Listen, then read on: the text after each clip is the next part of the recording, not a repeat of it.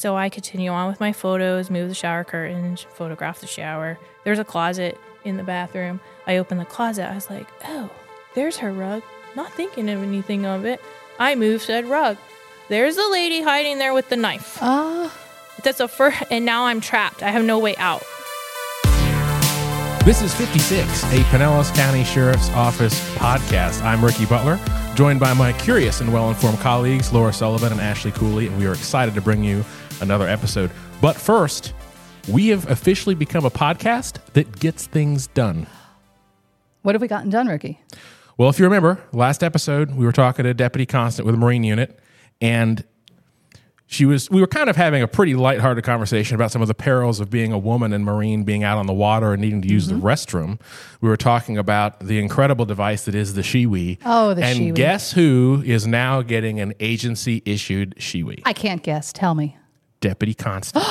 Oh, my gosh. All right, so today we have a great show planned because we are finally going to talk about something that people have been requesting. Something I think that even when we do Citizens Academy, it's always a highlight of everyone's on the schedule because everyone is obsessed with forensics. So there is, of course, only a handful of people that can truly come in. I'm kidding. There are plenty of great people out of forensics, but somebody that we have harassed for a very long time is Assistant Supervisor Rhonda Klein with our Forensic Science Division, who is our next guest on 56. But before we do that, Ashley has a question. She asks a question of all of us, so Rhonda is not singled out. We're all going to answer the question, and Laura and I have not heard the question. So, Ashley, this is your time. Rhonda has neither does Rhonda. Yes, I try really hard to get this information ahead of time, and nobody will ever tell me. Someone tried to get it out of me at lunch annoying. today. I said, didn't happen. Can't discuss. I can't discuss. Can't get it. All right, Ashley. All right. So this one starts off with a couple of parameters. Okay. First off, it's a big word. You're choosing boundaries, parameters. Good. Okay. All right. So you have to choose one.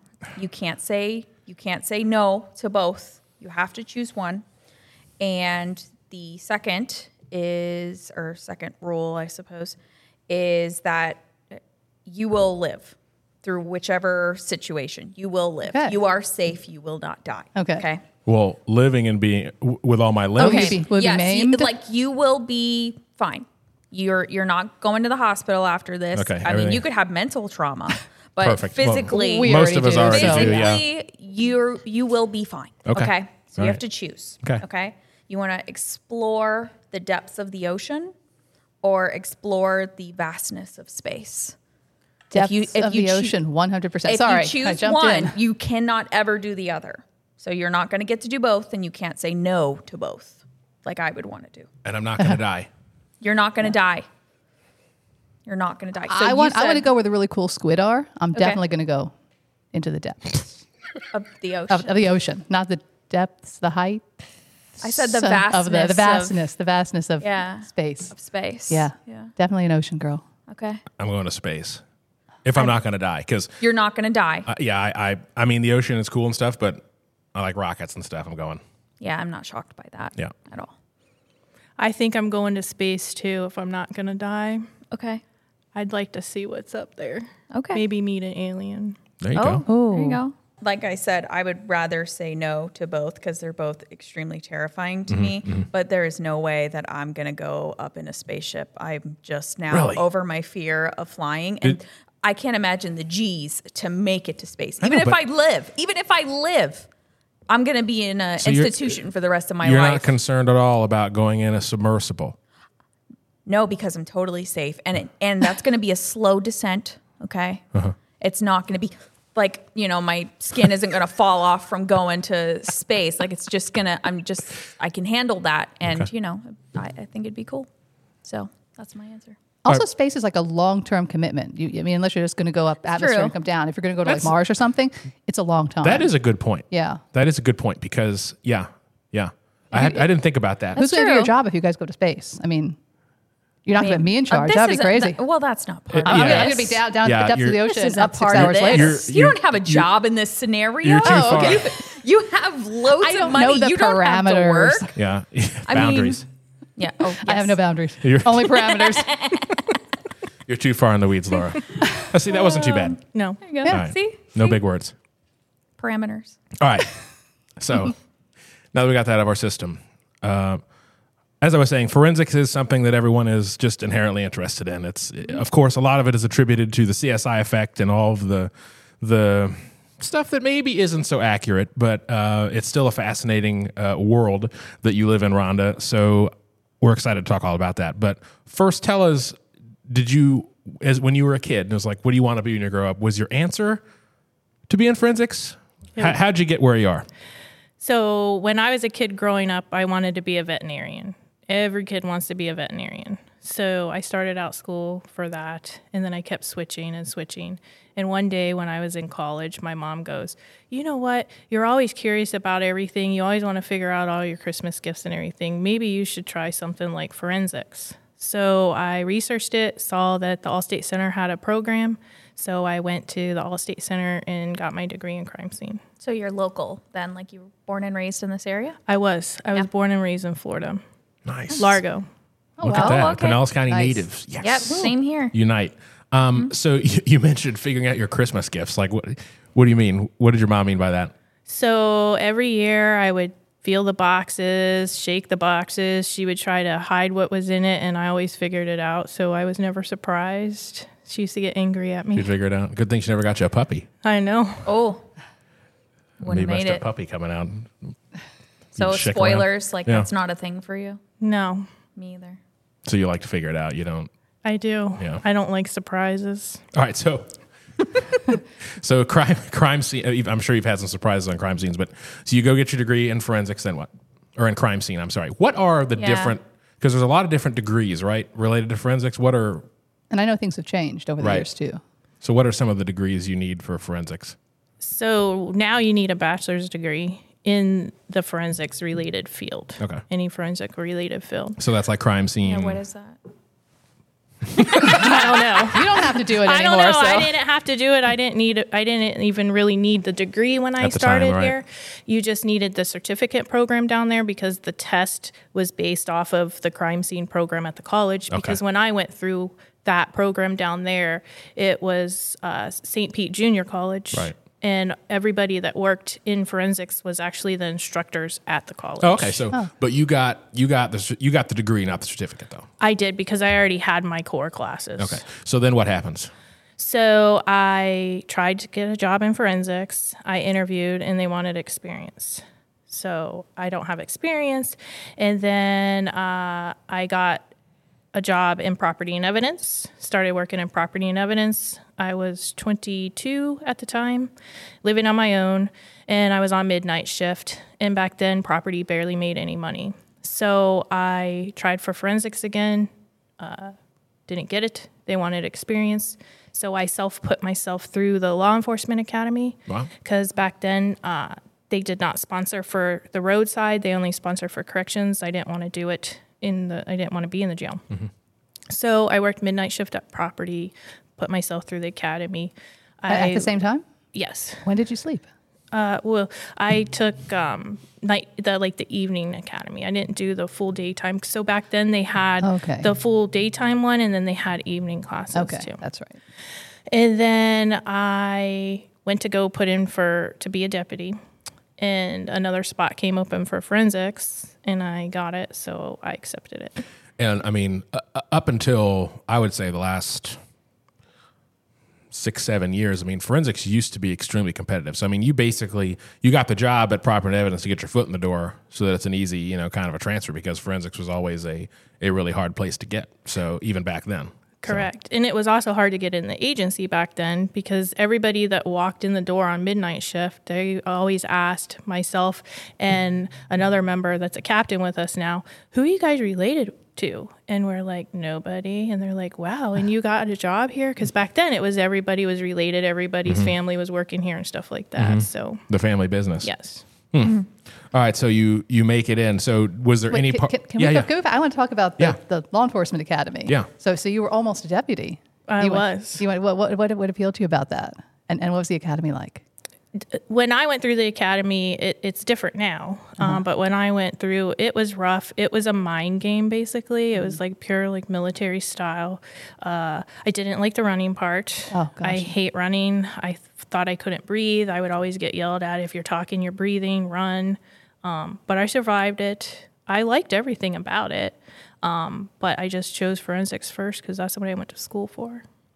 I bet that gives you a really unique perspective on what the deputies do. Haven't gone through all that yourself, yeah. Yep. And I didn't know that about you, actually. And we've worked together for a long time. That's really cool. So there was no part of you at all when you just wrapped up, you just went through all that in the academy, when that forensic spot, like there was no hesitation. Correct. Just because what you'd gone to school for. Correct. Interesting. Good stuff. All right, so you get the forensics job. There's obviously, what does that process look like back then as far as getting, like, is there FTO? How does that work? So back then, we did a 3-week in-house academy. So I was inside the building learning about all the techniques and everything. And then we did the full-on FTO program, the same one we have now to today. What phase 1 through 4. Okay. Do you remember your first week or your first big call? I do. What was it it was like? week 1. And my first FTO, he was on the major case response team, which we still have today. And we were working day shift, and I had been on midnight shift for years at property. So I was already nervous about not getting up in the morning to my alarm clock. He called me and he's like, "Where are you at?"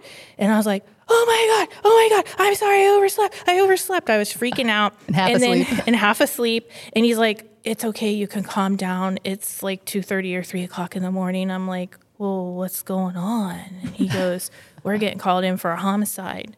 And I'm like, "Oh, okay." And then he says some guy shot in a house. So I was like, oh boy, here we go. So I'm getting dressed the whole time. I've never seen a dead body in my life before, let alone someone being shot. I'm so scared going to this crime scene. But we showed up and I'm like, oh, it's really not that bad. So I worked the crime scene, never had an issue.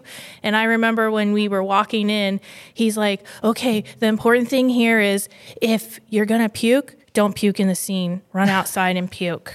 Because, back then we did like all vacuum traces and everything back then.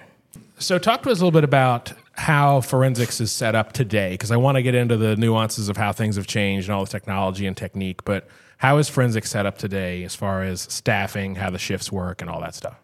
Okay. So forensics today, we're assigned to 12-hour shifts. Okay. So we have 9 supervisors in our building, 4 assistants, 5 supervisors, one of that being the photo lab supervisor. And each shift has 5 to 6 people on it per shift. And we bid by seniority to bid your shift. Do you guys do A/B like patrol? We do. We're set up exactly like patrol. Okay. We have a major case response team that consists of 10 members, and they are placed, a certain spot is placed on each shift for the major case response team to bid. And then they bid by seniority for that shift. And that concept is in place, so not all of them end up on one side. So not all of them are A days and A nights, because then there's no one to call in if we need people to call in. Got it. And then, so just the forensics lab itself, which is it's an older building, but it's got a lot of great technology and stuff in it. What are some of the different labs and capabilities in that building? So we have several labs in our building, and one of them is our chemical processing lab. That's where we bring items back that we collect from scenes that we want to process using chemicals instead of just black powder. Then we have just a designated black powder lab, and that's where all the black powder processing takes place. We have a drying chamber lab where we bring back wet evidence. We hang it into the drying chambers. We have a packaging lab, and that's where we bring back all our evidence and package it. And now that we're accredited, we also build our own evidence. So Property and Evidence does not build any of our evidence anymore. So it's all done in that packaging room. And then we also have a narcotics processing lab that came into play when fentanyl came around. So everything in that lab everything narcotics related is processed in that lab. And then we have a clean lab. And that's where we do all our photographs of clothing and bedding and stuff. No chemicals, no processing of any type is done in that lab.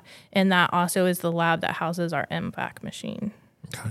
So, and then obviously with evidence, it's all very sensitive, which I know we're going to get all into and talk about, but where you, like the chain that it moves through some of the different labs and things is important too? Or is that, because I know like the county forensics science center that's across the parking lot here from us at the SAB, where they do a lot of the toxicology stuff. There's like a certain sequence that you're allowed to kind of move through those labs for cross-contamination. Is that a big issue with some of the stuff you all work on, or not really?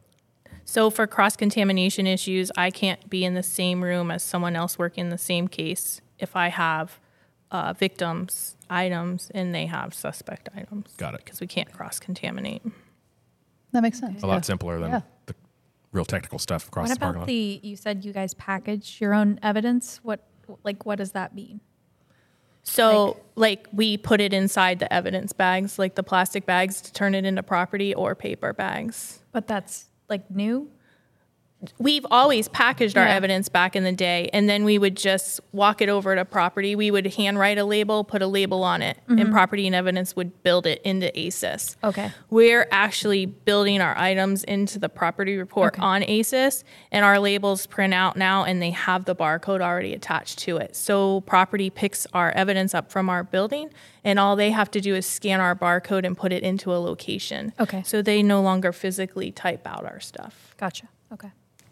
It is a very complex, like, intense. Like, everything about what you guys do is intense. It's always been funny to me because some of the most fun people we have in the entire agency are in forensics, but they are just like, when they're on, they're on. So detail oriented. Yeah, super, as it should be. Yeah. Which is another point, because there are, out of the 28 specialists you have, 3 of them are men, the rest are women. Is that right?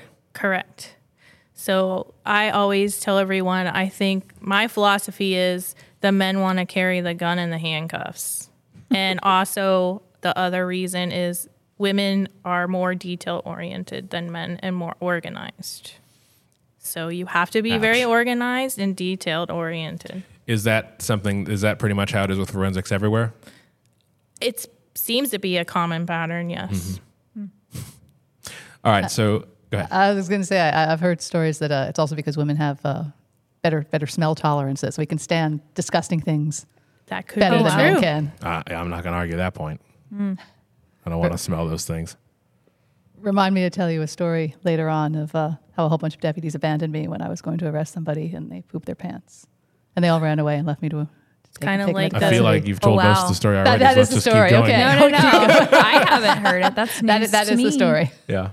All right. So let's backtrack again. So now that we kind of have some context for today, back then, because the process is just super detailed, depending on the crime scene, depending on what you have going on. So your first crime scene with your first dead body, what are you all doing to process that scene? So Kind of tell us a little bit more about the case, if you remember, like what the deal was. I remember it being drug related. A guy was found shot to death in the bedroom of his house. I started trying to think about the case more after I spoke with Laura already. I want to say he may have been a tattoo artist also, but I can't confirm that. Back then, we did digital photography, 35 millimeter photography, and we did full trace, which by full trace, I mean looking with your own eyes, picking up the little pieces of visible hairs and fibers that we see, then using the blue light, doing the same thing, hairs and fibers, and then vacuuming on top of it. And you did that in the whole entire house, no matter how big it was. Wow. Tell me about the photography. You did both digital and 35 millimeter then? Yes, Why is did. that? Back in the day, they wanted to have 35 millimeter because they said digital could be altered. So they always wanted 35, and everything that was for comparison purposes, we used 35 millimeter photography for. We've gotten away from 35s and we just use digital now. The SLR cameras, you can tell if it's altered or anything. Mm-hmm. We shoot in JPEG and RAW, so the RAW photo can't be altered. Yeah, and even if you can see anything that's been done with the photo. So that makes sense though. Back then it was new technology. It used to be super time consuming because you used to have to do the 3 different f-stops, right? Oh, yes. For 35 millimeter, so for 35 millimeter, because you couldn't see your pictures on the back of the camera, we had a bracket, and you had to bracket 3 f-stops, 1 below, 1 in the middle, and 1 above. So you're going to overexpose, underexpose, and take a normal one, and you look at your picture and you decide which one came out good. Another thing that was time consuming on it, we used to wear different BDUs back in the day. The baggier ones with the huge pockets on the side, the old school version. And you would always see, I always got chosen to do 35. So I always Was that like a new girl hazing thing? No, my supervisor loved my pictures, so I always got chosen. So on my right pocket, it was bulging out with brand new 35 millimeter rolls of film, and my left pocket was the used ones because you constantly had to change your rolls. How things change. So Yeah. How have they changed as far as photography? yeah. Or imaging in general? So now we have the digital cameras, so it's easy. We could see all of our pictures right on scene that we take, and then we even really got away from videotaping too at crime scenes now, because we have Faro and we have Oscar 360. So the state attorney's office, we had to work with them, and they go, okay, we don't need video, but if people request it, still we'll bring it out. We still bring out the video camera for all reenactments because it has to be recorded live, stuff like that. So And you used to have to actually draw a sketch of the crime scene, right? Like hand draw? we did, and I always got chosen for that. So. What? You're a good artist? No, I am not a good artist. So yes, we used to have to hand draw the scene, measure it, and write the measurements in. Now the Faro does that. It Right. scans and it takes measurements at the same time. And that wasn't like, I don't think people realized what that measuring looked like. Like it wasn't like, oh yeah, the table is, this far away from the wall. It was like, it's this far away here, it's this far away here. Like you measured everything. Correct. You had to use triangulation if it was a key piece of evidence. And then you would measure the whole wall. And then you would need a measure from the corner of the wall to the start of the window. Yeah. Then just the window. And then from the window side to the door. Then just the door. Like it was like a long. ton. And how long would that take at like a typical scene? It used to take a long time. Yeah. Yeah. Yeah. Because I But- can't imagine then once you guys showed Faro and the way that it does all of that it's mind blowing. Correct. And when you're drawing it, you just have a image on a piece of paper. Faro, it's a 3D image, and you're like walking through the crime scene and everything. And I'm not part of the Faro team, but they could even take it into the court now and put VR headsets on, Yeah. And walk and they through can it, yeah. walk through it. And just for probably the best way to describe Faro is it looks very similar to some of the tools you see out for surveyors. In fact, it's the same thing in some cases, but this essentially you can put it in any room and it will do a scan, catch. There's an Outside too. Oh yeah, outside Yeah. too, anywhere. But I mean, it catches an insane number of points, and then it overlays images, and you can pretty much recreate anything. Correct. And then the Oscar 360 camera is the same as Faro. It just does not take the measurements.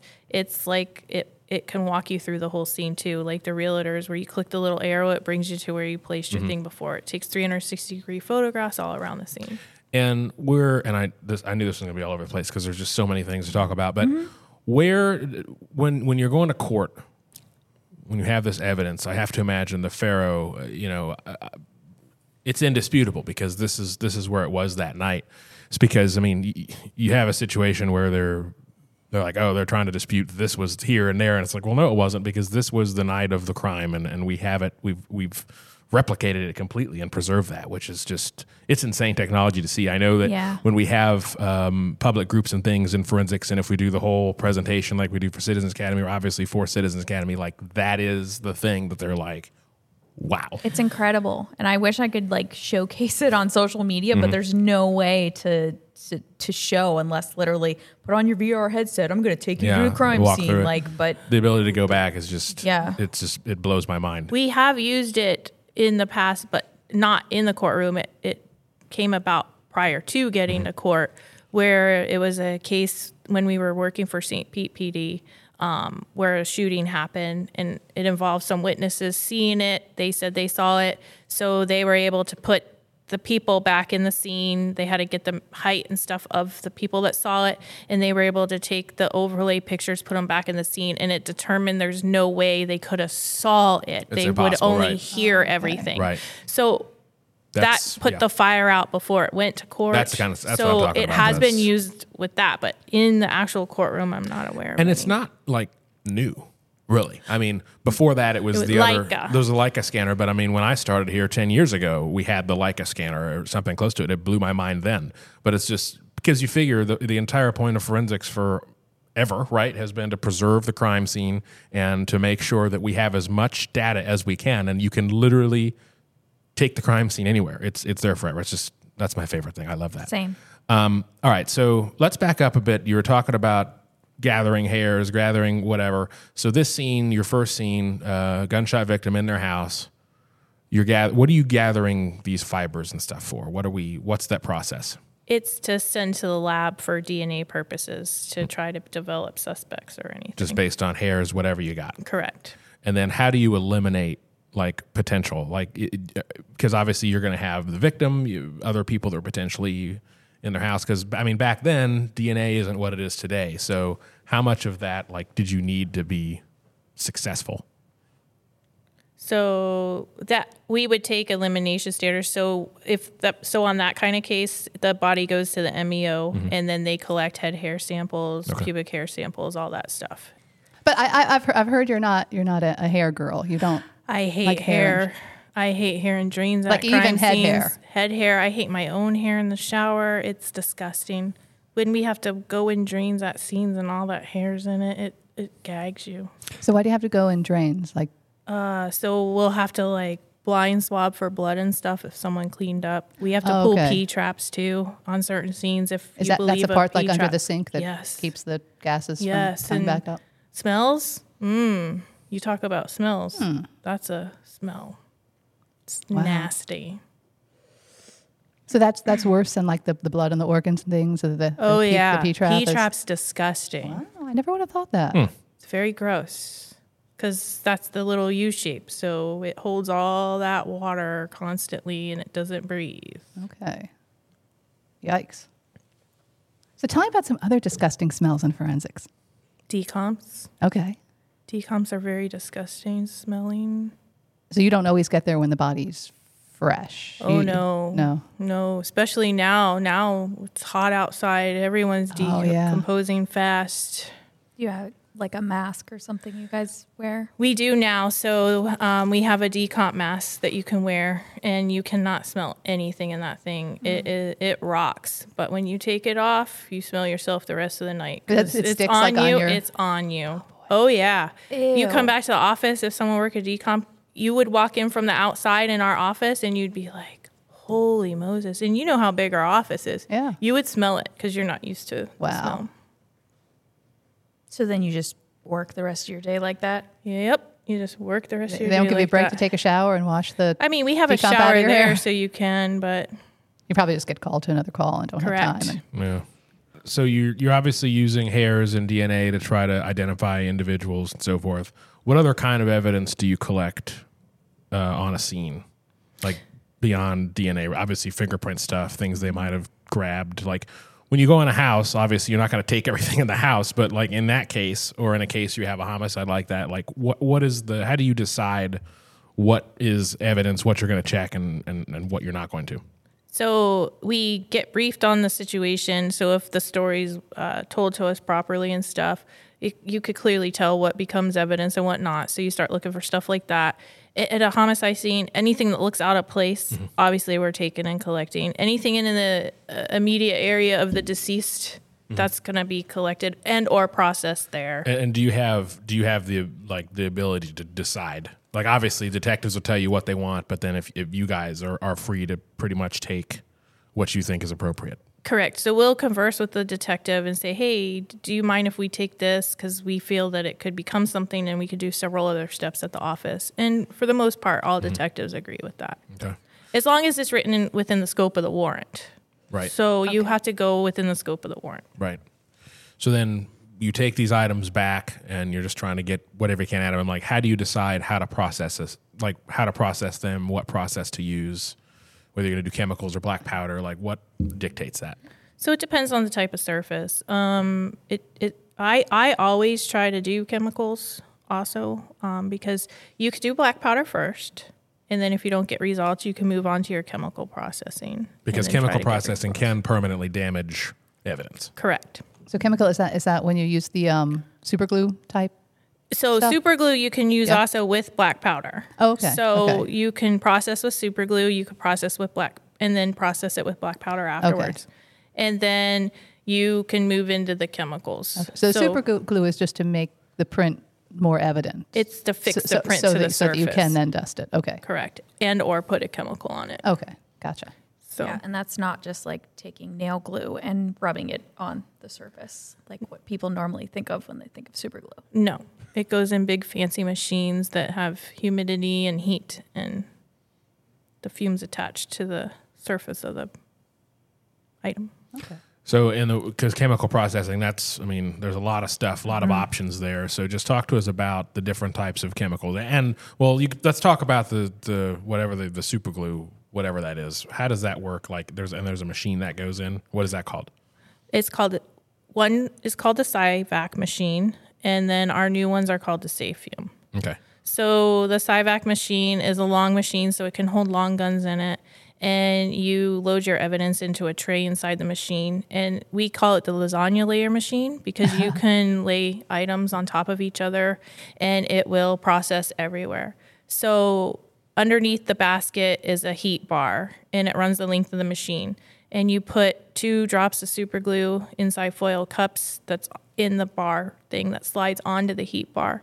And then you start the machine and it uses outside humidity to add the moisture into it. And once the heat bar heats up, it emits the super glue fumes out of the little foil cups, and that attaches to the product.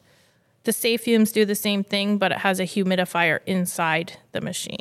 So, and what again do you put on the evidence for that to happen? Or it adheres to? It's whatever's on the surface. So it's going to Anything. stick to anything. Okay.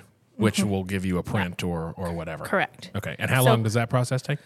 The SciVac takes 40 minutes and the safe fumes take about 20. Okay. Why did I think that was a long time? Is there something that takes longer or no? No. Okay. The SciVac is the one where we can leave our evidence in all day. You probably heard us say that in the tours. That might be and it. that won't overprocess. Okay. You can just leave it in for days and it will be fine. Okay. The other machines you have to shut off. Can overprocess it. Okay. Okay. So what other chemicals? The main chemical we use is a chemical called M-Star. Okay. It's a fluorescent chemical, so it's orange in color. So we spray it on the item, and then we look at it underneath a blue light source, and then we photograph our prints. On paper, we use a chemical called ninhydrin or indandium. Ninhydrin sits in your locker for a day, or you can heat press it to accelerate it. And indandium, it has to be heat accelerated to work, and then that becomes an ALS chemical too. And then that's still just revealing whatever is on it. Correct. So that reacts with the amino acids Okay. inside your fingerprints. And you now have a way of using gold to Correct.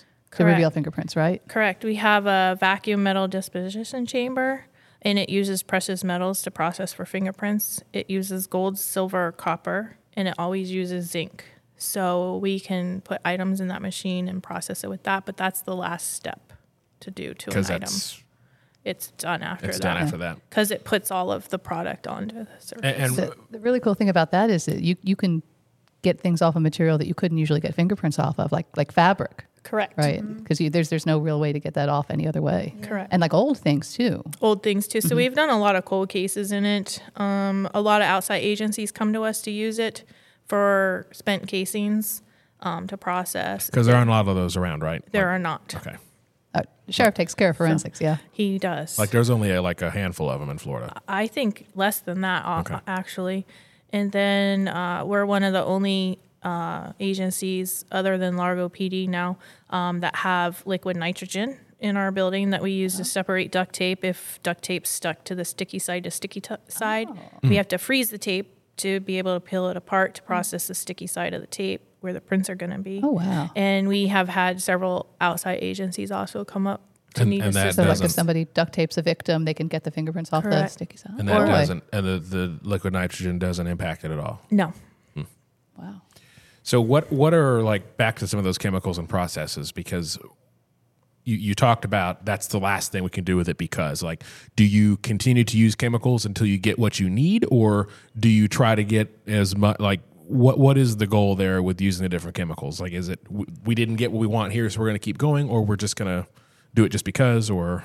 So there's a certain sequencing chart that you need to look at when you're processing it. But for the most part, if I'm going to use MSTAR, I'm going to just super glue it and go to the MSTAR. Okay.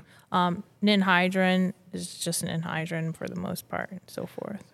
And then, like, what are some examples of evidence that may be better to use? Like you mentioned, long guns for the Safe fume. The safe fume. Cyvac. The Cyvac. Oh. So that would be something for like a long gun or a handgun, whatever. Are there other, where you can only use this on like X on Y or anything like that? No, it's just the safe fumes won't fit a long gun, so that's why you would use a Cyvac for Got it. Okay. But like as far as like how are you going to process? Because you also have, which isn't a chemical thing, but you've got that imaging system, I think, that can spot.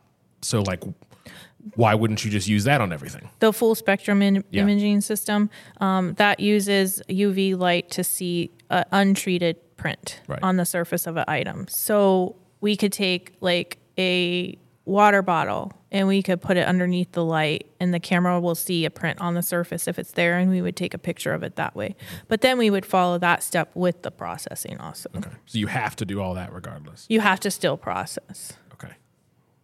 So that might be something where if perhaps it was I think you mentioned at one point you talked about how there's been times that y'all have processed something, but you used the imaging because you didn't want the person to know you processed it. That's what was said in the last thing. Okay. I've never done that. Okay. You've never done. Okay. But it could be like an So important document that has to go back, and you don't that's want it to what I get would- damaged. That's what I have done. Yeah. Okay. I've used that on delicate documents.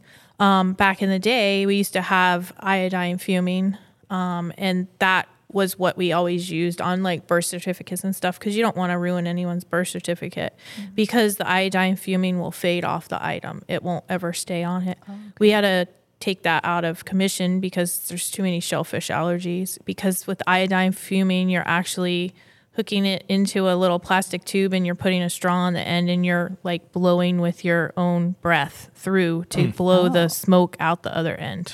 Oh. Shellfish allergies. Yeah, what does that have to do with that? Because Just fly over my head. if you're allergic to shellfish, you're allergic to the iodine in the shell. Okay, gotcha. Yeah. But so what I was getting at though is that you still use those processes on everything for the most part. Not iodine fuming. Right. But everything else okay. yes. I just didn't know if it was like But like, if we didn't have to. Isn't one of the chemicals amido black? Yes. And that's specifically for when you suspect there's blood? Yes. Yeah, so that wouldn't be used on like everything. No. That would just... That's only if you suspect blood. Okay. The rest of that stuff is mostly like fingerprints. Yeah. Yeah. Okay. So basically all the regular fingerprint stuff is everyone just uses MSTAR basically. Yeah. And then there's also DNA. There's that DNA you also. collect. So And you used to have to have like a lot of like blood or whatever to get DNA, right? back in the day, we used Yeah. to have need a large sample of blood to submit to the lab for the DNA. Nowadays, we can just swab an area where you could, the blind swab, if it comes back positive where they think someone touched right here with the bloody hand and you can't see the blood, so I blind swab it, test it with my phenolphthalein and it comes back positive, that is going to the lab and they can potentially get a DNA match. Man. So it's come a long way. Because like for touch DNA, you could literally just rub your fingers along the table, leave DNA that you could conceivably find. Yeah, you Right. don't even need to be rubbing your fingers. Ricky's leaving DNA with his arm right there. Mm-hmm. Yeah. So I Dead just come skin along with cells. my swab it, turn it into the lab, and if he's in the system, it's going to come back with a match.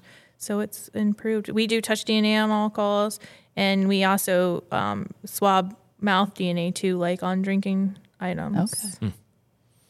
Yeah, I How was do gonna people be, get away with anything? That's what I don't understand. Eventually they'll get caught. yeah. Eventually. Just because they're not in the system Correct. would be the only way that, and then if they're not in the system, eventually they possibly will get in the system, so it will get caught then. Continually. So just like a fingerprint. Our fingerprints, if we don't make them the first time, I just got a reverse hit from 3 years ago sent into my email. So they got arrested finally, and it came in as a reverse hit because it hit on Wow. that case. Yeah, I think it was that same group we had the other day. We were talking about how because the sheriff is so good at forensics and we have a lot of great new technology, there's always something new. There's always some new equipment, process, something, and we have it. We always kind of go back where we can, and deliberately run evidence through it to see if there's something new we can get.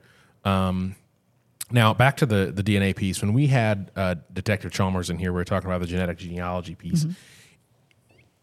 Is that like, do you know, and you may not know, the databases that the DNA runs through, is it the same where, like, because when you're doing Ancestry or 23andMe or 27andUs or whatever it is that the same? Is that all the same database? I don't know that answer. I don't know if it.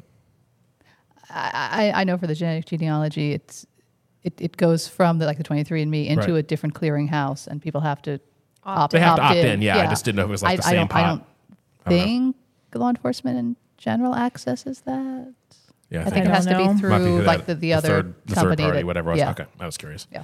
Because it is like, how do you get away with anything? Yeah. And people who've gotten away with things 20 years ago or think that they're scot-free. They did, yeah, and they're not.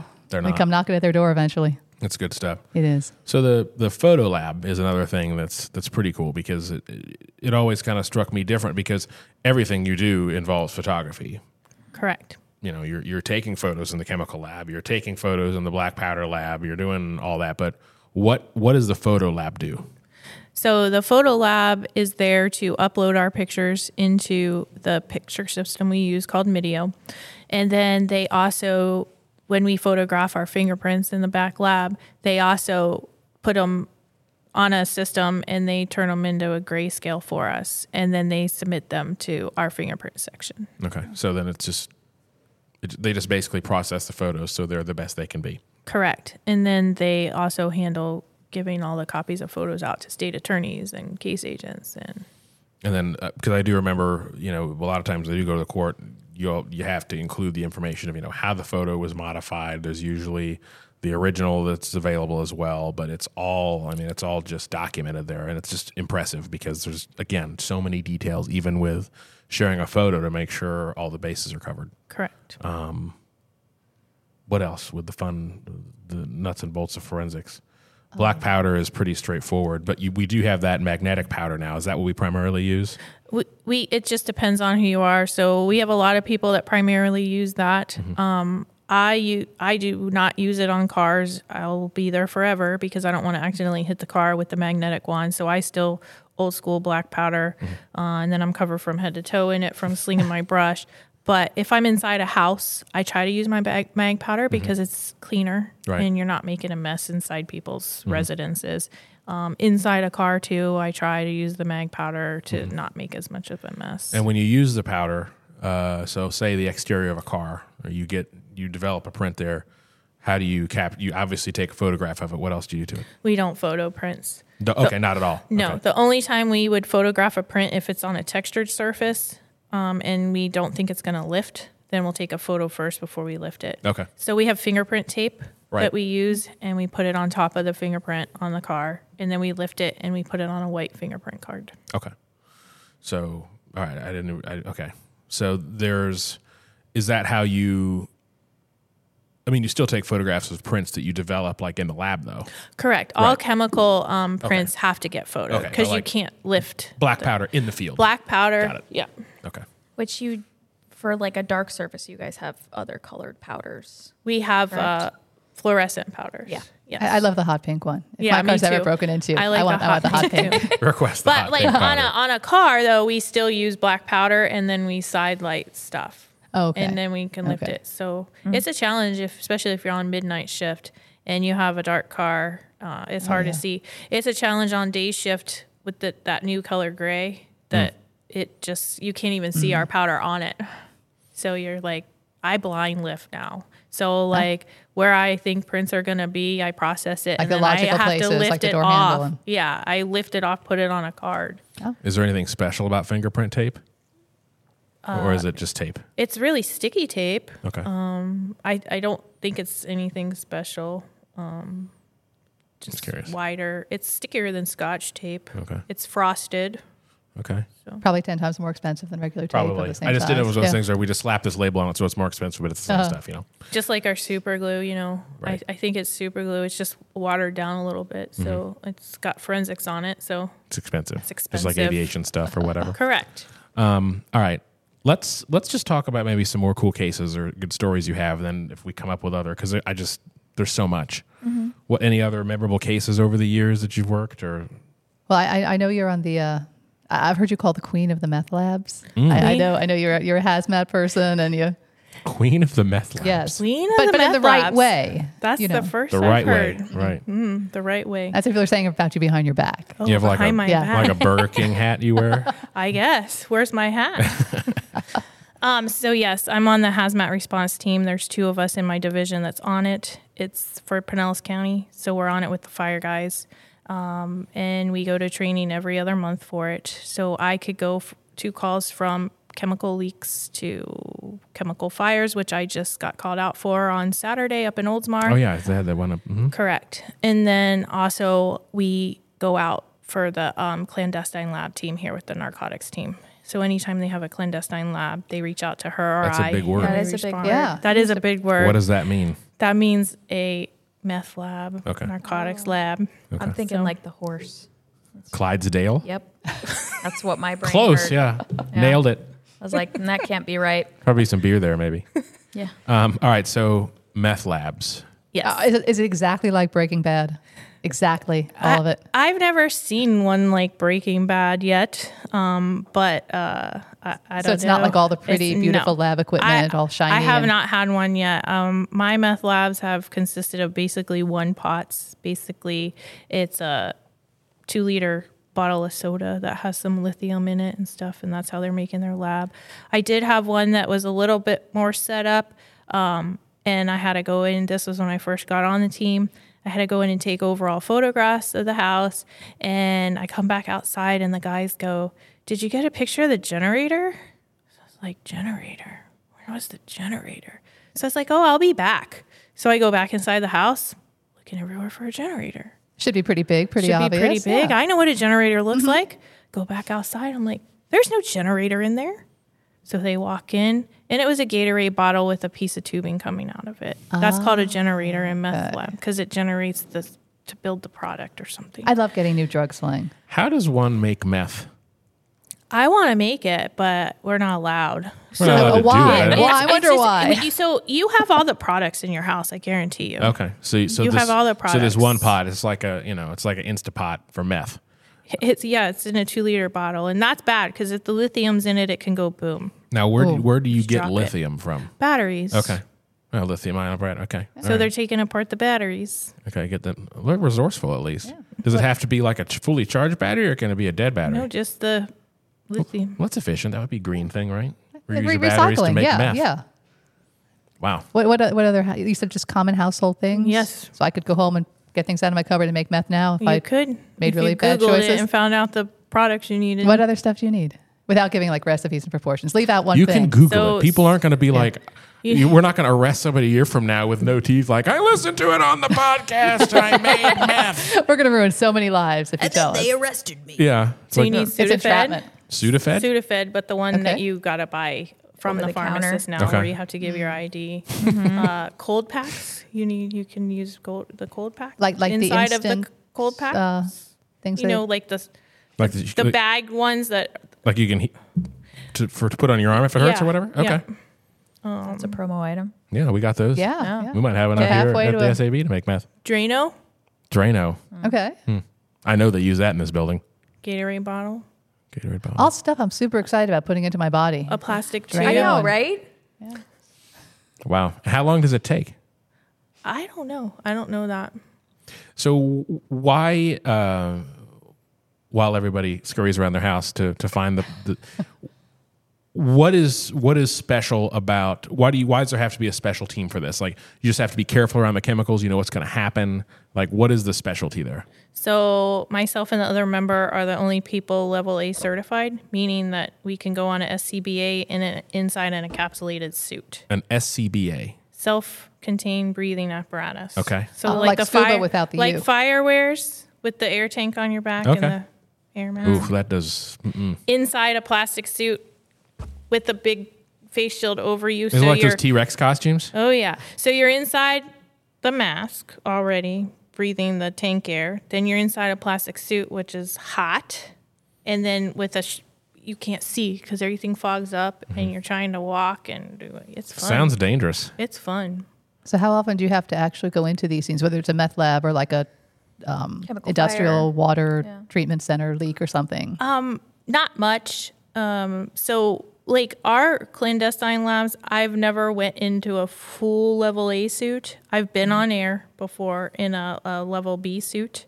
For the most part, if we don't have to go in the house, our guys are pretty good about bringing all the items out to us to process. They set up a little tarp, and they have certain piles where certain chemicals go over here, the other chemicals go over there, because we have the disposal trailer here on site that it all comes back and has to go into. Then it goes up somewhere way far. So who are the ones actually going in? Are those the FD hazmat people all suited up, or are these? It's our detectives narcotics or- detectives. Okay, So okay. there's a team of them that go out to Okay. it.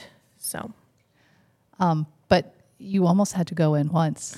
To, I did. Tell me about that. I did. Well, I went into this chemical fire on Saturday. Oh, okay.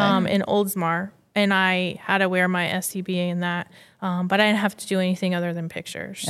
So thank God it was just a little like fan on fire, and they were able to get the fire out before the chemicals went up, or it would have been a mess. So even if there's no like potential crime involved, you guys are going out there. So I got the hazmat page. Okay. So we get the pages that the firefighters get if they do a hazmat all upgrade. So when we get that page, we respond to whatever it is. Regardless. Okay. And then while I was there, they determined that it's not going to be a hazmat call anymore because the product that was leaking was actually the vat that was just a cleaning product before they put the items into the chemical. Got it. But there was one. There was a chlorine leak. There in, was a chlorine Dunedin? leak in Dunedin at the water treatment plant during the RNC. So 2012. yes. So everyone was activated to the RNC. So it was limited people left that could do something. So we got that page, go up there, and it was leaking in the chlorine tank. And so the first group went in, and you can only stay inside for 20 minutes, and they pull you out because your body's under a lot of stress and you're inside that level A suit and stuff. So 20 minutes is the max you got to get out. In the suit, period, regardless of what you're working with. Correct. Okay. So then when two people are in, two people are halfway suited up to just zip up real fast and go and put their air on to go in and rescue them if needed. So those two people came out.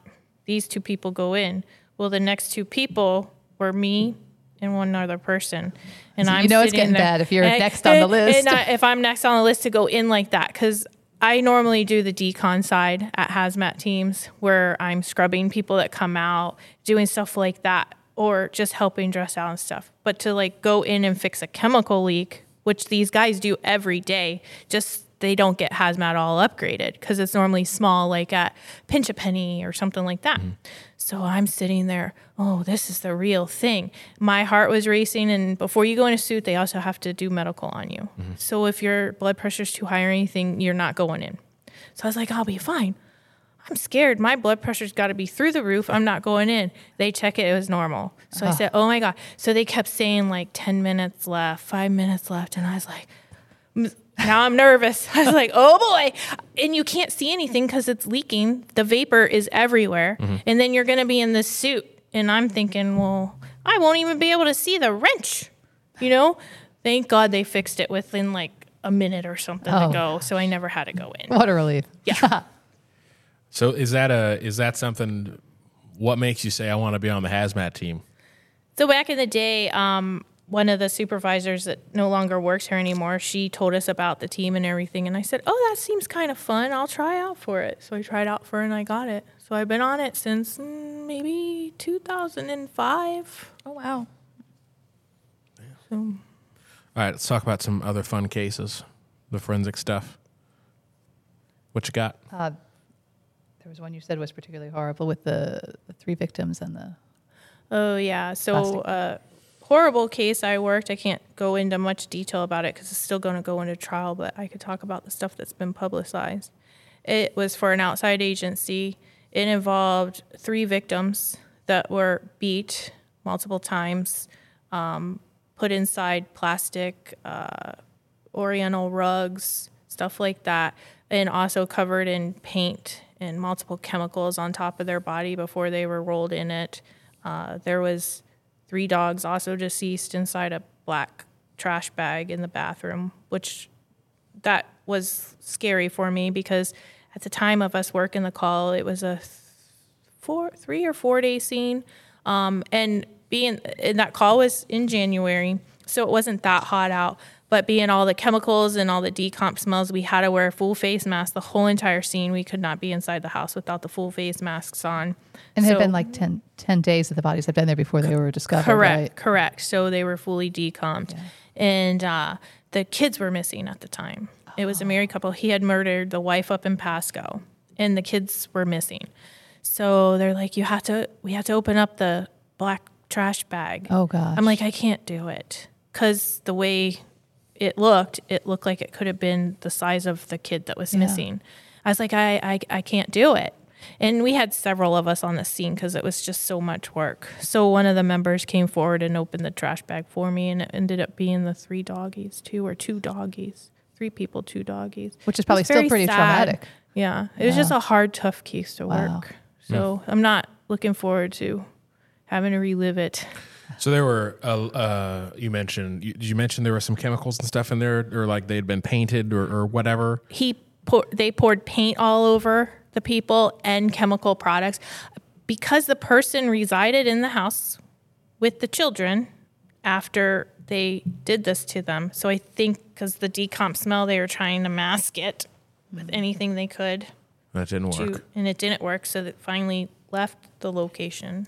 How did any of that impact your ability to process evidence on the bodies and things? So we still process it exactly like we normally do, but I'm sure some of it could impact it. Mm-hmm. But we still collect it like we would normally do. We still do the fingernail scrapings and clippings and swabbings. We still do the whole 9 yards. So why does that case stand out for you? Just because of how big it was, all the things you described? Because you see horrible things all the time. So what makes a case really stand out to you? That was one of the worst ones I've seen just because of everything involved. That one actually came back and haunted me for a long time. I would have trouble sleeping and stuff like that. Like, it bothered me. It must be hard, all of the things you see.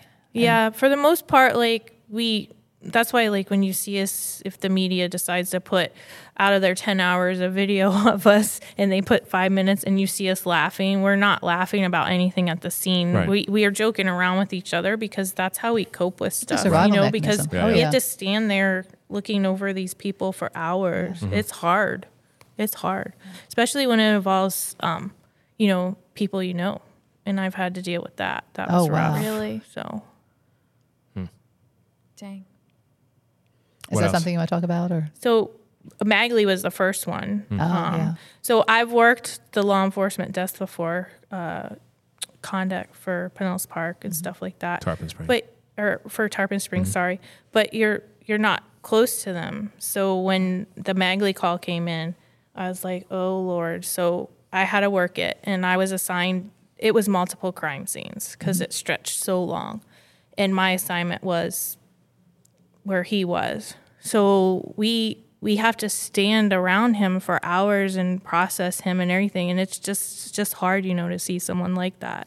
So that mentally messed us up too a little bit because we can't, like, everyone else that was there, they're able to walk up, look, stand there a little bit, and then they can go walk away. Process. We couldn't leave. You have to stay right there. So we were with him until the ME got him out. Yeah. So we couldn't just walk away and then come back to the situation. So how do you deal with the feelings and still do a professional job? Is it just compartmentalization? You just put your feelings in this little box and open them later? Because we're just mindset to get the best evidence, get this job done to get justice for them, Right. And then later, be the case for him. Then later, that's when you sit and break down about it. Yeah. So, yeah, and then Hartwick was the same way. I unfortunately had to work that too.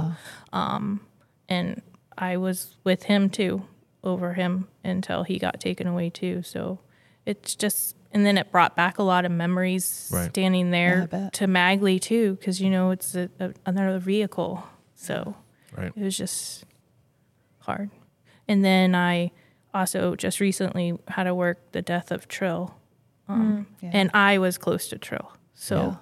that was rough Yeah, for I've me. seen And, the pictures of you guys together, and yeah. and I did him at the hospital. Oh, so wow. That must have been rough. yeah, I was really nervous about that one because I didn't know if I'd be able to hold myself together seeing his family and the child.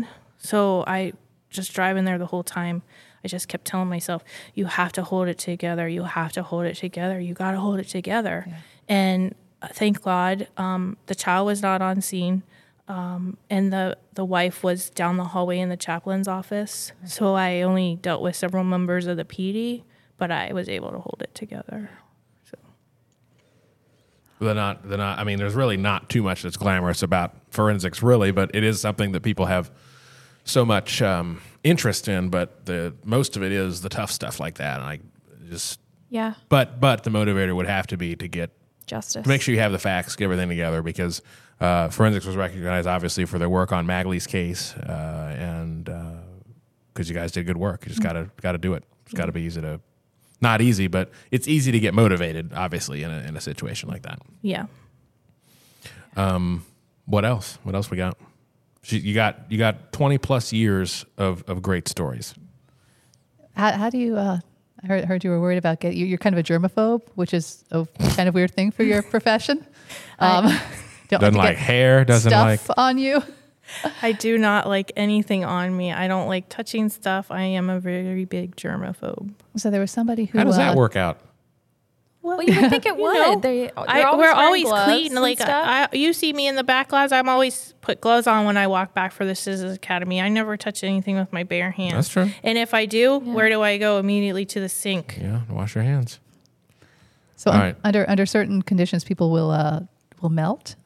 Yeah, decomps. It's disgusting. So I had a case back in the day, and he died on his couch. And he was a hoarder too. And to get in his course house, he was. we had to use the kitchen sliding glass door. So when you enter in the kitchen to the right, or into the dining room to the right is the kitchen, and straight ahead is the living room where he was at. And I was like, oh God, because I could see the juices going across the tile floor. Like that far, they would. Go Yeah. from, his body was on Yeah. the sofa, and they. Yeah, they just Spread across Yeah, the because room? it just keeps melting. And I was like, this is disgusting. So you have to photograph the whole house. And there was a cut through from the kitchen to the hallways to get to the back bedroom. So, of course, I take that route. So I'm doing my thing, did everything. And there's flies everywhere. It's really gross. So you don't ever want to talk on a decomp scene if you're not wearing a mask, because you don't want that fly in your mouth that just ate the body. Oh my God! It's disgusting. So many horrible things that I haven't even thought of about your And job. they land oh my on gosh. you, and they leave the marks of the decomp juice on your person. I don't like decomps. So Would you ever process a fly? Just side note, to see like what it had touched or ate. Like, could you get? I think there's people that do that. What are they called? The people that look at bugs? Entomologist? Yeah, that word. Okay. Big word. I don't know. Like, what if a fly had eaten the crucial piece of evidence, and then you could. Okay, carry on. I'm sorry. So That's a movie right there. I did my thing, and I thought I was cool. I'm like, oh, I'm going to stand at the end of this hallway here and zoom in, take a picture of him on the couch. Oh, I'm doing this. This is cool. Not stepping in the puddle of person Not at all. stepping in the puddle of person at all, right? Oh boy. So the Emmy gets there, and he's like so far gone, and we couldn't really take overall pictures and stuff like we normally do, the eyes and the frenulums and stuff like that. And he was just like It would've just come off. soup, to the point they actually used a spatula to get some pieces into the bag that they take the body in. So I get to my van, and I clean myself up. I spray the bottom of my shoes with our HIV spray, we call it. And I get in my van, and I'm sitting there, and I'm like, man, it smells like the guy's in my van. And I know I smell, but I'm like, Right. It smells like he's in my van. And I go, that person put his gloves in my van, because he knew I didn't like the smell. So I get out, look in my trash can. His gloves aren't in there. The Emmy's gloves aren't in there. Like a practical joke. Like, yeah, 'cause you I thought guys- he was yeah. joking with me. So I get back in my van, start driving. I'm like, it's in my van. Where did he hide the gloves? So I get out again. It was on the bottom of my shoes. Ooh. So I called my supervisor at the time, and she's like, just get back here. We'll soak your boots in bleach. It will be fine. So I do that. I could still smell it. So I soak again, could still smell it. Brand new boots went straight in the trash. Oh, yeah. Because that's God. disgusting to me. I think everyone. And I always said, this is my thing. And blood, I don't like blood. I don't like decomp juice or blood. Like, I would never be I a don't know blood if anybody spatter. really likes what I it. was It's thinking. Well, just, people are blood spatter experts. They Yeah. like to get up in there and do all that. Not me. I don't even like having to take the pic. I hate blood. I just don't like it. this is hilarious. So I always say, if I ever fall in Right. someone's blood or in decomp juice, this is all coming off. I don't care who's around. You're going to get a show because I am not wearing this. Just avert your eyes fast. I will run to my van and get a Tyvek suit. So you would rather strip down naked in the same room with In a crime scene. a puddle person than get it on your clothes? Obviously, I would run out the house, the door, and You didn't strip say. right You there. didn't Be say. naked in Say that. I'm neighborhood. just- I would just, I don't care who's around. It's coming off as fast as it could come off. wow. Because that is not going to get through my clothing onto my skin. So do you guys respond to every like deceased person call? For the most part, yes. Yeah. Except for if it's like what's it called? Attended First death, word sounds or- like The Non-suspicious, hospice. or- Hospice. Oh, okay. Hospice. like an patient. attended death then. Yeah. Okay. So Okay. Yeah.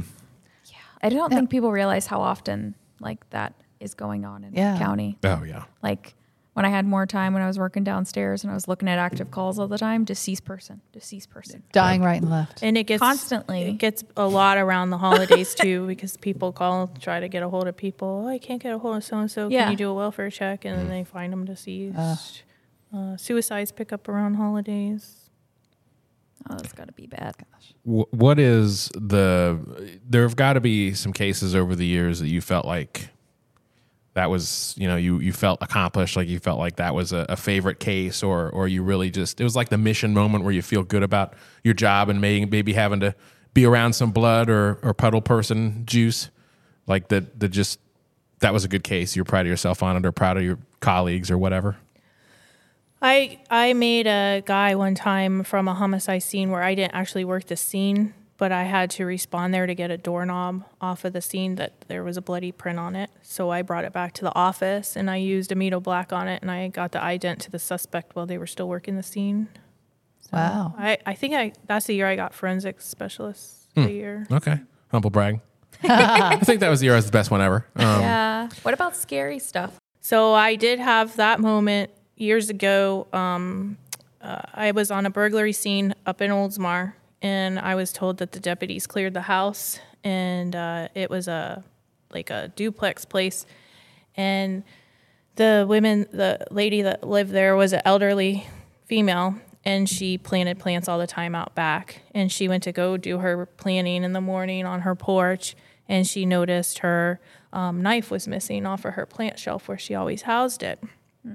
So then she goes into her bedroom and realizes like the jewelry box is open or something. So she's like, what's going on? Well, then she realizes her kitchen window's ajar. So she called law enforcement. They could see scratches on the kitchen window. So now we're working a burglary. So they're like, this is what happened. We believe someone took the knife, used the knife to pry the window open, and went and took her jewelry while the woman slept. So I'm in there photographing the house. Her son comes over because she's elderly, and he always comes over whenever there's an issue. And I'm in the bedroom, which has a bathroom inside of it. And he goes, oh, where's mom's rug? I'm like, rug? And he's like, yeah, she keeps a rug in front of the tub. She always calls me and says someone steals her rug. I always find it in the shower because, she's older. And I was like, oh, okay. And he went to go look in the shower. I said, no, don't look in the shower yet. I have to still photograph everything like it is. So I continue on with my photos, move the shower curtains, photograph the shower. There's a closet in the bathroom. I open the closet. I was like, oh, there's her rug. Not thinking of anything of it. I move said rug. There's the lady hiding there with the knife. That's and now I'm trapped. I have no way out because there's no door for me to get out from where now she pops out at me. She's between you and the door. She's between There's no me and the escape. door. There's no escape in this room. So that's the first time I ever called because the deputies aren't with me. I called 1024 on the radio, which means help now. Yeah. So The first 94 time is just ever. like a regular backup. 24 is you're going to lights and sirens. This is something serious. Get here right the heck now. Correct. And instantly they got there and got her into custody. But What did she that was do? the first. Like, Did you guys just She- like stare at each she other? just- yeah. Because the son was screaming at her, so I Oh, think he had okay. her like she didn't know what was going on, and I was just like standing there. Oh, here it is, and we had just got our OC taken from us because pepper spray. the pepper spray because everybody went to tasers, so they took OC off of the list. So But they didn't took give it you a from us. taser. It didn't give us a taser. Yeah. And I get it. I get why they took it because it always doesn't work on people. It could just make people, I learned that in academy, can just make them more angry. I would never use it on a person. I liked it for the mere fact about dogs. Like when we're walking in people's backyards or businesses or neighborhoods and a random stray dog's hauling at you, Yep. you can maybe spray the dog so I could get away from said dog and not get bit because I don't have a taser or gun. I can't. I'm getting bit if a Right. dog's running at me. Can't just throw your black powder at them. I have I think Stand the back, heaviest hide the item, hydrant. the heaviest item on my belt is the radio, so I could like. Hit him with a radio. Swing that Being a at back 'em. weapon, yeah. But yeah, so that was my scariest moment. That Yeah. could That have is scary. potentially gone so horribly. That could have. Wow. Yeah. But deputies don't stay on the scene when you guys are processing, or So they had a call down the street, so they left. But now I have them stay on the scene. yeah, because I'm like, what if the person returned? Like if the person's not in Correct. custody? I mean, it depends on the nature of what it is, too. I mean, Yeah. But yeah, for sure. I would. I Yeah. do now Yeah. because we're not paying attention when we're fully Yeah. processing. Right. We don't know our surroundings because we're into doing our work. At any time, someone can come up behind us. So Yeah. How are deputies about preserving crime scenes? Do they go in and mess up your evidence? Or FD or FD does a lot. So on suicides and stuff, they like to move the gun. Oh. Which the gun No, can you don't tell a move the story gun. on a suicide. Yeah. So that's crime scene 101. The guy's not gonna come or lady's not gonna come back alive and shoot you. Or will they? I always said the day someone comes alive on me, also, It's going to be it. is the day I'm walking out. I will call the sheriff and say, everything's in my vehicle at my residence. You can come get it. is it true people move after they're dead? I have heard that story. Yeah. I've never seen it. I've heard stories of people like sit literally up. dead, not just falsely accused of being dead, but literally sitting up. So we had when they're dead. we had a lady that worked suicide, and she was doing 35 millimeter.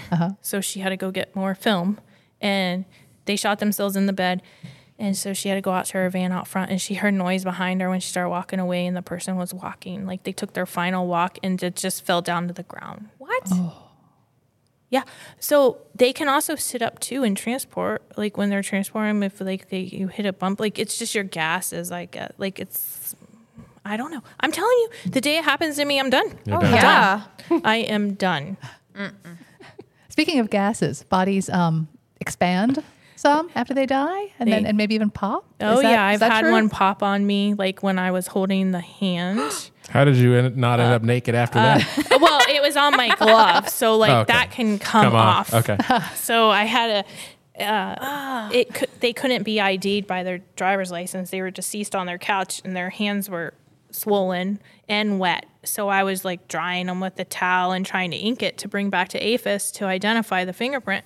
And I'm like lightly doing it, just lightly. And I get to the other hand and it popped the one finger on me and the juices went everywhere. It's disgusting.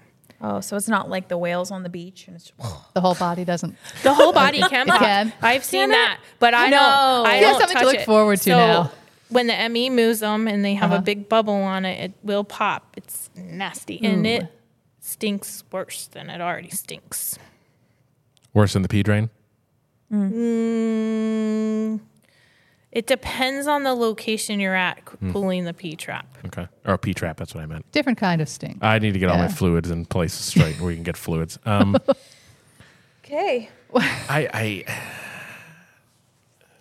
tell you, the people, the techs at the medical examiner's office that come get the bodies, those people are next level.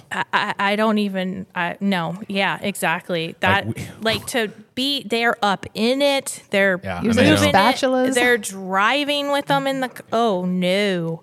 I'm just good with it at the scene and bye-bye. You guys rock and roll. Bye-bye. Yeah, they need to get more credit than they're given. Oh, they 100% do. That is one job that I would never want. Mm-hmm. I think a lot of people say that about your job. Yeah. Yeah. Oh, they will now that they've heard what's involved. Yeah. They probably have a They're like, romanticized oh, view it's of not it just before. fun but- Maybe lights, not. Maybe not. Fingerprints. Yeah. What are some things we talked a little bit about how Hollywood and CSI and stuff has kind of messed up people's expectations of forensics. Is there anything that is depicted in pop culture and shows about forensics or things that may have been depicted in the past that are true now? Like were they depicting technology 20 years ago or 15 years ago that is true now, or is there anything at all that they get right? Well, maybe Forensics Files gets it right. Well, but isn't these other shows, Isn't Forensics Files isn't that like First 48 where it's just like actual us. right? I know. Mm-hmm. Okay. So yeah, we're So no not drama series. They're that- drama. they're- We're not solving a crime in 5 minutes. Right.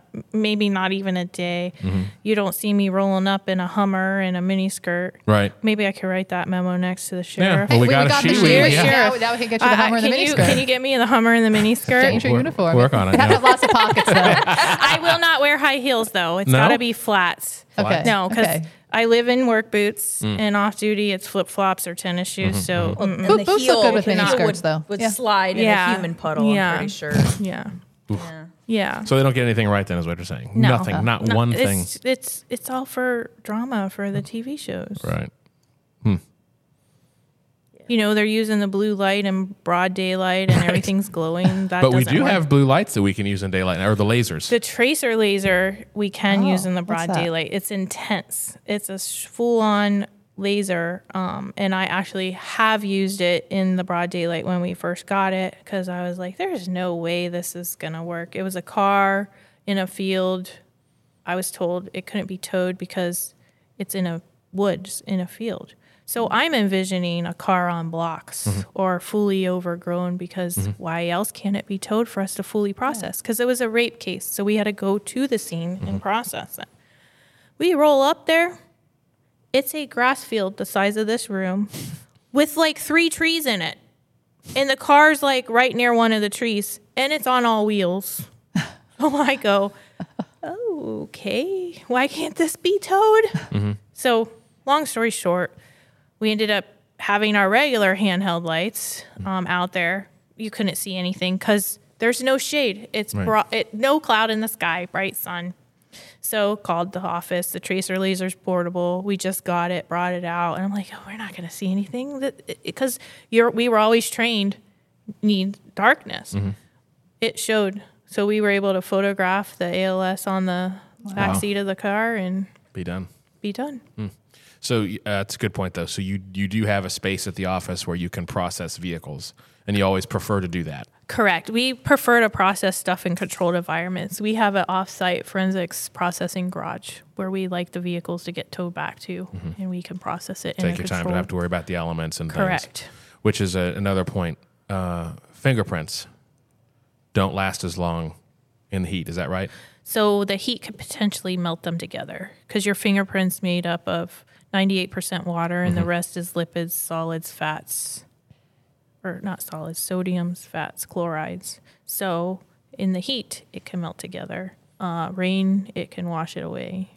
So, but it could still be there too. Right. You never know till we throw our magical powder on it. See if it's still there. What's ALS? Alternate light source. Oh, okay. ALS is a lot of things. It's I keep related to thinking- fire, But in this it's case- I keep disease. doing ALF. That's what my ALF, brain. Yeah, yeah. I was like, that's not it. Not it, That's not it. not it. You're saying something else. What is the part of the job that you just hate besides blood and puddle people? That's probably it. That's probably it. Puddle people the most. I know there's another smell you don't like. Oh, fires. You don't like the smell of What? fire? I love working fire scenes. I hate the smell of fire. So The way it sticks to you. yes. Yeah. So I hate in the wintertime. You're not coming to the bonfire then? No. No. Nope. Ah. So I'm the person that has the Well- gas fire pit now. I live way north of here, so where I live, it still actually gets cold in the winter because I'm not surrounded by concrete. Georgia? Do you live in New York? Or where? They say I live in North Georgia. That's what they say. And so I have my windows open at night. It's 40 degrees outside. The second I smell that fire coming in, like from another neighbor's house, the windows are closed and the AC's on. That smell I cannot stand. And it's just from all these years of working multiple fire scenes and just sitting in it all day, because all day long you smell it. I was telling Laura, when you work a fire scene and you wash your hair, if you blow dry it, it still smells. Reactivates. Oh, boy. Reactivates the smell. Correct. That makes sense. But you like fire scenes. I do. I love fire scenes. So There's something wrong with you. I just think they're interesting. I know, but So- you can't stand fire smell, but you like fire scenes. I'm weird. We're all weird in forensics. That's true. We're all Yeah, pretty I'm messed starting to up notice in PR that. too. Yeah. So Don't point at me, Ricky. I actually had a sad fire call in the beginning of my career. So Amber Camacho, when we both worked the road together, well, she started before me one day. Like her shift was before mine. So I was driving into work and I see her on a fire for Pinellas Park at a horse barn. And I know she doesn't like fire and it was going to be extended scenes. So I went to relieve her and it was really sad. I was like, oh God, I relieved her on the wrong type of fire scene because the horses, the lady did her best to try to get them all out, but horses don't like change. So she had trouble getting a lot out. A lot of them ran right back into where they knew. So they ran back into the fire and you can, it was just strange because you could tell the horses that were in action because they were all just like down right there and burnt. It was bad. Yeah. So what do you like about your job? I like So let's find the good stuff now, please. I like my job. I like the fact that I just like getting justice for victims. I like to find that key piece of evidence that will solve the crime for them, and figure out who did what to them, even just from simple burglaries. The other part of my job I like is you never know what the day is going to bring. Every day is new. Like, it could just be routine day, which routine day would be signal sevens, which is dead people, or vehicle burglaries.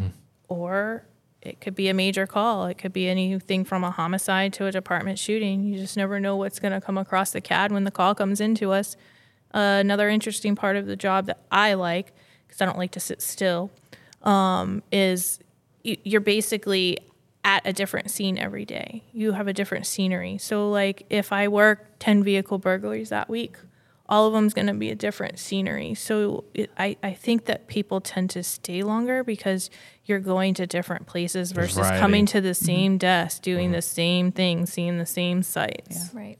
You talked about liking to get justice and stuff for victims and helping people. Are there, how many cases, are there any that are kind of still out there that are bugging you, like, you're always wanting to run that again, or let's try process this? Are there any cases Like the that big are kind of unsolved, any unsolved stuff that's kind of sticking with you? So our missing cadet case that I worked, Oh, yeah. that one's Yeah. still, like, I want to know, where is she at? Kelly Just like- Roswell? yes. Yep. Like, I worked that case. It was an interesting case. I can't talk about it much because it's still not closed, but I just where did she go? Right. I have That's my such a own haunting theory, but I don't know. It's all just really strange. That one was a little weird. So I mean, you got to have at least one, I would imagine. So Yeah. that's a good That's one. the one. That one's got a lot of people captivated. I yeah, think. Yep. yeah. Yeah. If you weren't in forensics, what job would you like? I know there was. I would probably go be a firefighter. Yeah. Because You'd be great climbing up on ladders and being up on roofs. no, but Fire calls. but just like I learned a lot about the firehouse and stuff because when I got on the hazmat team, it was an in-person training, so I was separated from the agency. I was still an employee here, but like I had to be in-house training for 5 weeks or 6 weeks at the fire department. So I got to see a lot of it. And I was at the Seminole Station 29, so it's the big station in Seminole, so it has a lot of operations in it. And I was like, man, they They get to come here. They get to cook breakfast together, cook lunch together, eat dinner together. At night, they get to watch TV and Lazy Boys and Take naps. Sleep on the take job. naps. Yeah. Yeah, they get to take naps. And nobody ever gets mad at them. I know. Everyone is always happy to see it. I They're know. saving the day. It's like, I just want to take a 5-minute cat nap every now and then, but we're not allowed. Yeah.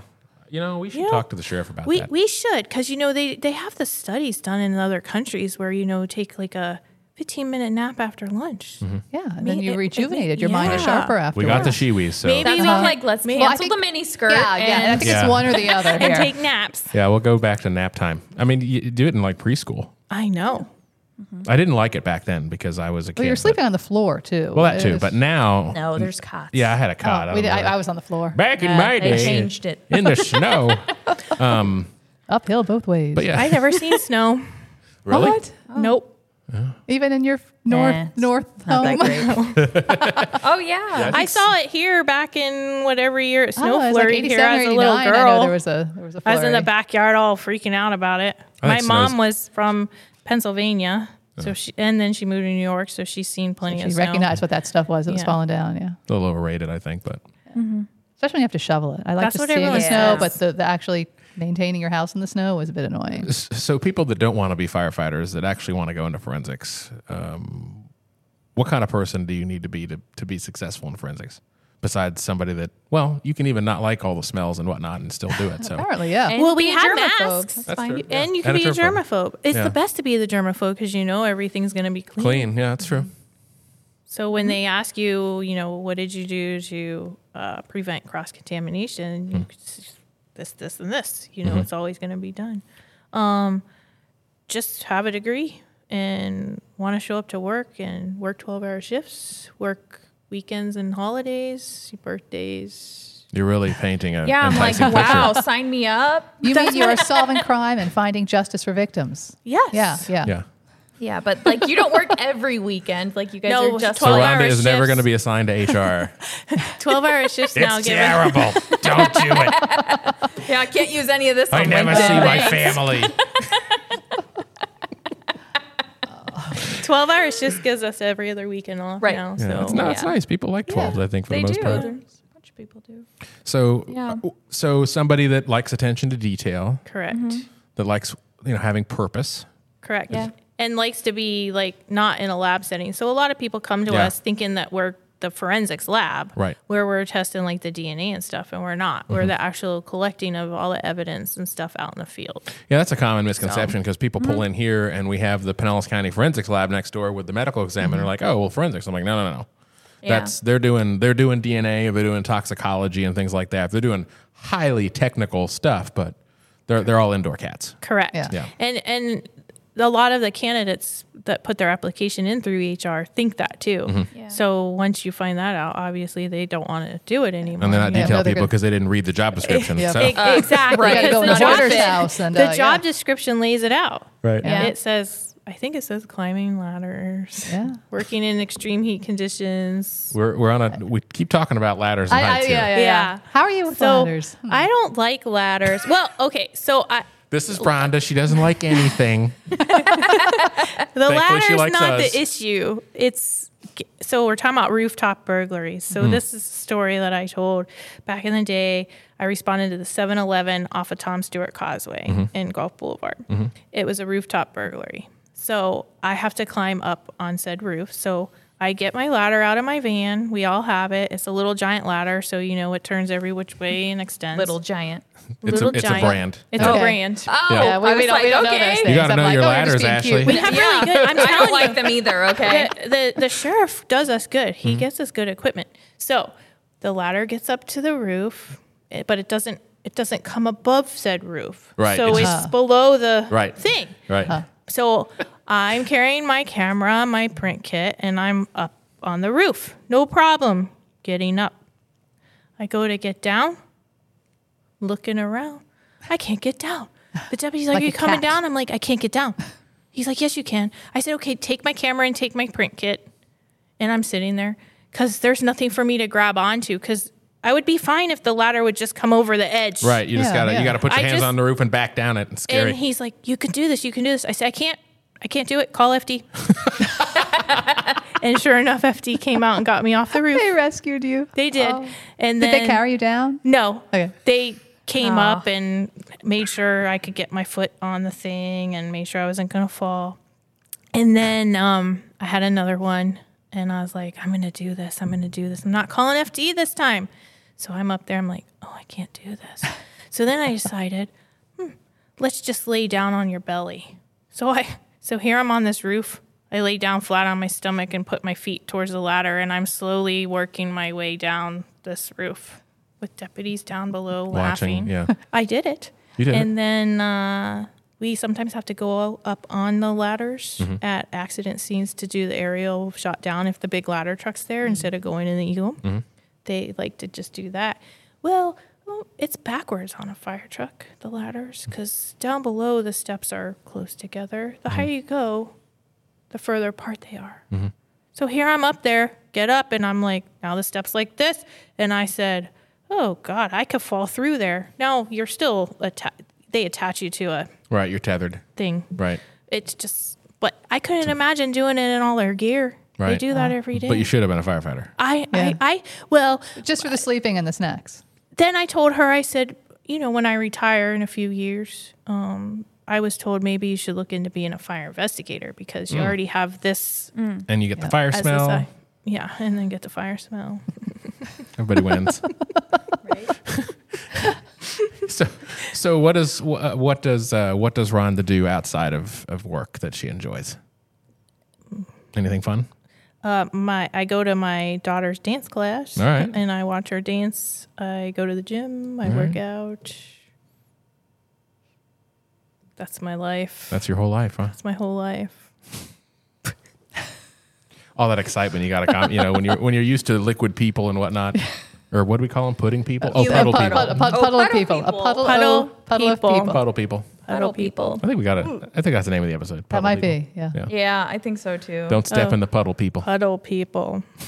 And we didn't even get to say bubble level yet. No, we have not got to say Bubble bubble level. level. Bubble level. Bubble level. Say it Bubble again. level. Bubble level. Bubble level. Bubble level. Do we want to talk about that? Yeah. I mean- So you work all of these big cases, and you frequently have to appear in court, which I'm sure can be really stressful. Yes. Yeah. So is there any big case that you can talk about where you were So the center of attention? there was the Circle A shooting, the Stand Your Ground, the first one in our county. Draca case. Yeah. And so I worked that 3 days before trial. My phone rang. I was out school shopping with my kid. Hey, what are you doing? School shopping. Oh, well, we got to return to the crime scene. Oh, for what? Well, they want to use a bubble level thing to put on the slope of the walkway where it goes from the walkway to the drive and take a picture. It's like, okay, well, we don't have one of those. We don't house one. We're talking about just a level, right? Like Yeah. the long bubble levels, like the blue ones. Right. Well, they come in all Blue. colors, Well, but the one we got's blue. So here off to Home Depot we go. We get a bubble level, and we go to the scene. I take the photos. The next day I have trial prep, and the next day's trial. So it was like right before trial. yeah. So they tell me to bring the bubble level, and I said, what? And they go, yeah, tomorrow bring the bubble level with you into the courtroom. And I go, So you bring your own props into yeah. the... And I said, you can't ask me anything about this device because I can't. It's a stick. I'm not comfortable to testify on this. I said, all I know is you lay it on the ground and the bubble has to be in the middle thing and it's level. That's all I know. I can't really talk about this. This is a new, we didn't even have this. Are there bubble level experts out there somewhere that can expound on that? I don't know. There has to be. There must I mean, be, there is yeah. for everything. That's how I would describe it, what you just said. So Yeah. we were You're now warned. a bubble level expert. Bubble level expert. We were Excellent. warned Side about gig. this trial that it's going to be broadcasted live. Court TV is going to be in there. The news channels are in there. There's going to be full of cameras everywhere. So I was already nervous about that. I've testified so many times in my career. I can't even tell you. I never get scared testifying. This one I was scared because of all this. And I knew everybody and their brother would be watching. So here I walk in the courtroom when my name's called. with the bubble level in my hand. Are you holding it like a sword? I'm just holding it, yes. Got it. And I one of the walk in Queen's and I guards. was like, oh man, they weren't lying about these cameras. They were everywhere. So everywhere a person would sit in the courtroom, it was covered in cameras. Courtroom 1. Yeah. And then the camera was literally mounted next to the witness stand. So I literally had to look down at the ground when I had to get into the stand because I would have knocked over the tripod because it was right here in your face. And then there was a camera directly in front of your face. So I'm sitting in the witness stand. I'm doing pretty good. I'm on the stand for like 30 minutes, 35 minutes. Where's the level keep now? Going. It's still sitting next to me. It's just next to you. It's just next to me. Like your friend or something. Like my friend. Your Yeah. emotional support. Bubble So level. Yeah. I get asked a question about it. So What was the question? Yeah. How does it work? You responded back out to the scene to do some additional photographs. What item did you take to complete that? This. So because they said they weren't going to ask me said question, and I'm already nervous, so I just forgot. My mind just went, oh my God, they're asking me this question. So I pick it up, and I said, this measuring thing, I said thing, no Y on the end. Didn't say thingy. Did not say thingy. I have it on my phone. I recorded it. Like I played back the live thing and recorded it on my phone to prove to everyone I didn't say thingy. So I finished testifying. It was like I was up there forever. I get off the stand. I take my phone out of the pocket. I had like 30 text messages.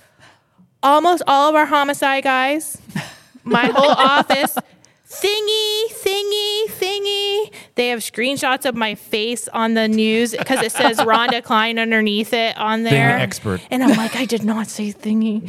So that was an embarrassing moment in my career. I was very embarrassed.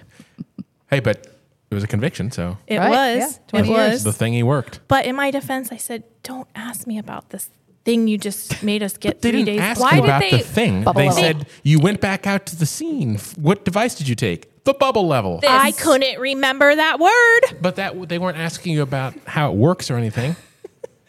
This guy. I That's couldn't what okay. remember.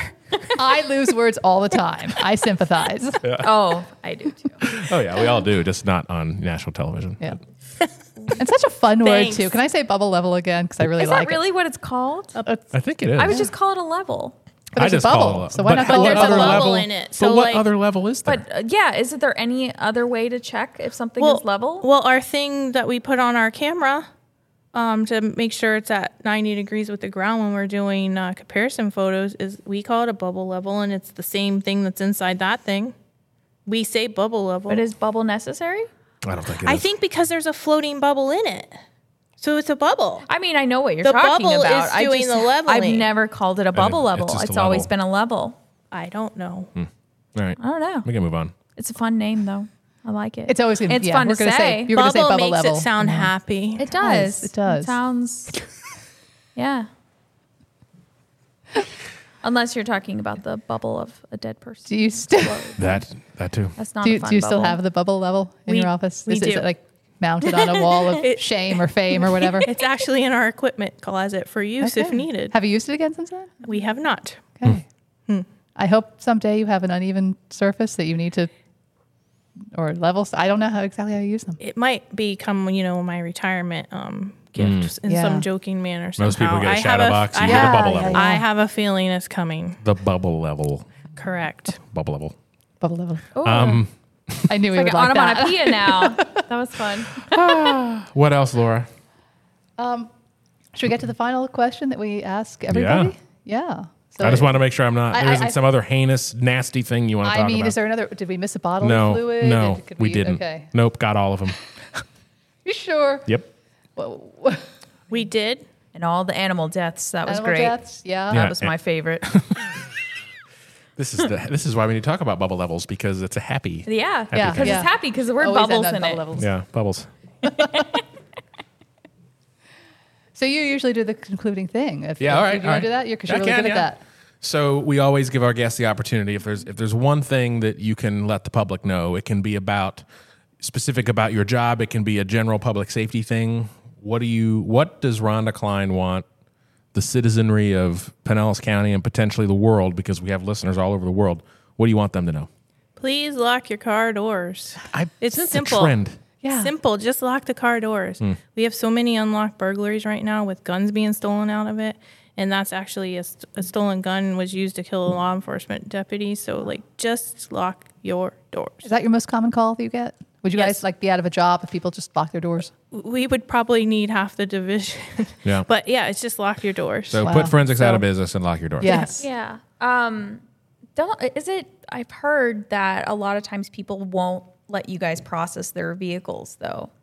That is Is correct. that why? I don't understand why even call to say, hey, my vehicle got broken into if they're not going to let you guys process to try to get prints. So eventually this person can get, So a caught. lot of people want to make the report, but a lot of people are afraid to get the powder on their vehicle or inside their car. 'Cause it's messy? Because it's messy, I think. But, we have better technology today. We can do just touch DNA in that case. If they don't want powder on it, we should at least go out there and photograph the car and just collect the touch DNA from it. Because Yeah. if they open the center console or glove box or even touch the interior door And a lot of panel- them, if nothing's taken, there's rummage through. They don't want to process them either. And it's like, well, Correct. you still could get. So lock your doors. But if you don't, let us process your car. yes, Correct. please. to Yeah. try to get a print. Yeah.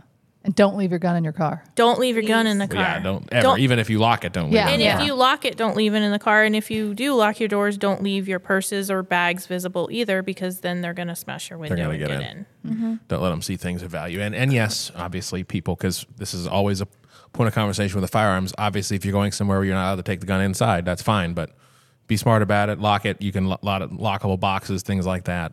Just keep Correct. guns out of the hands of bad people. Correct. Well, Rhonda, I know that you had to face another fear today to talk with us, but we promised that it would be painless, and I think you were smiling the whole time, so we did good.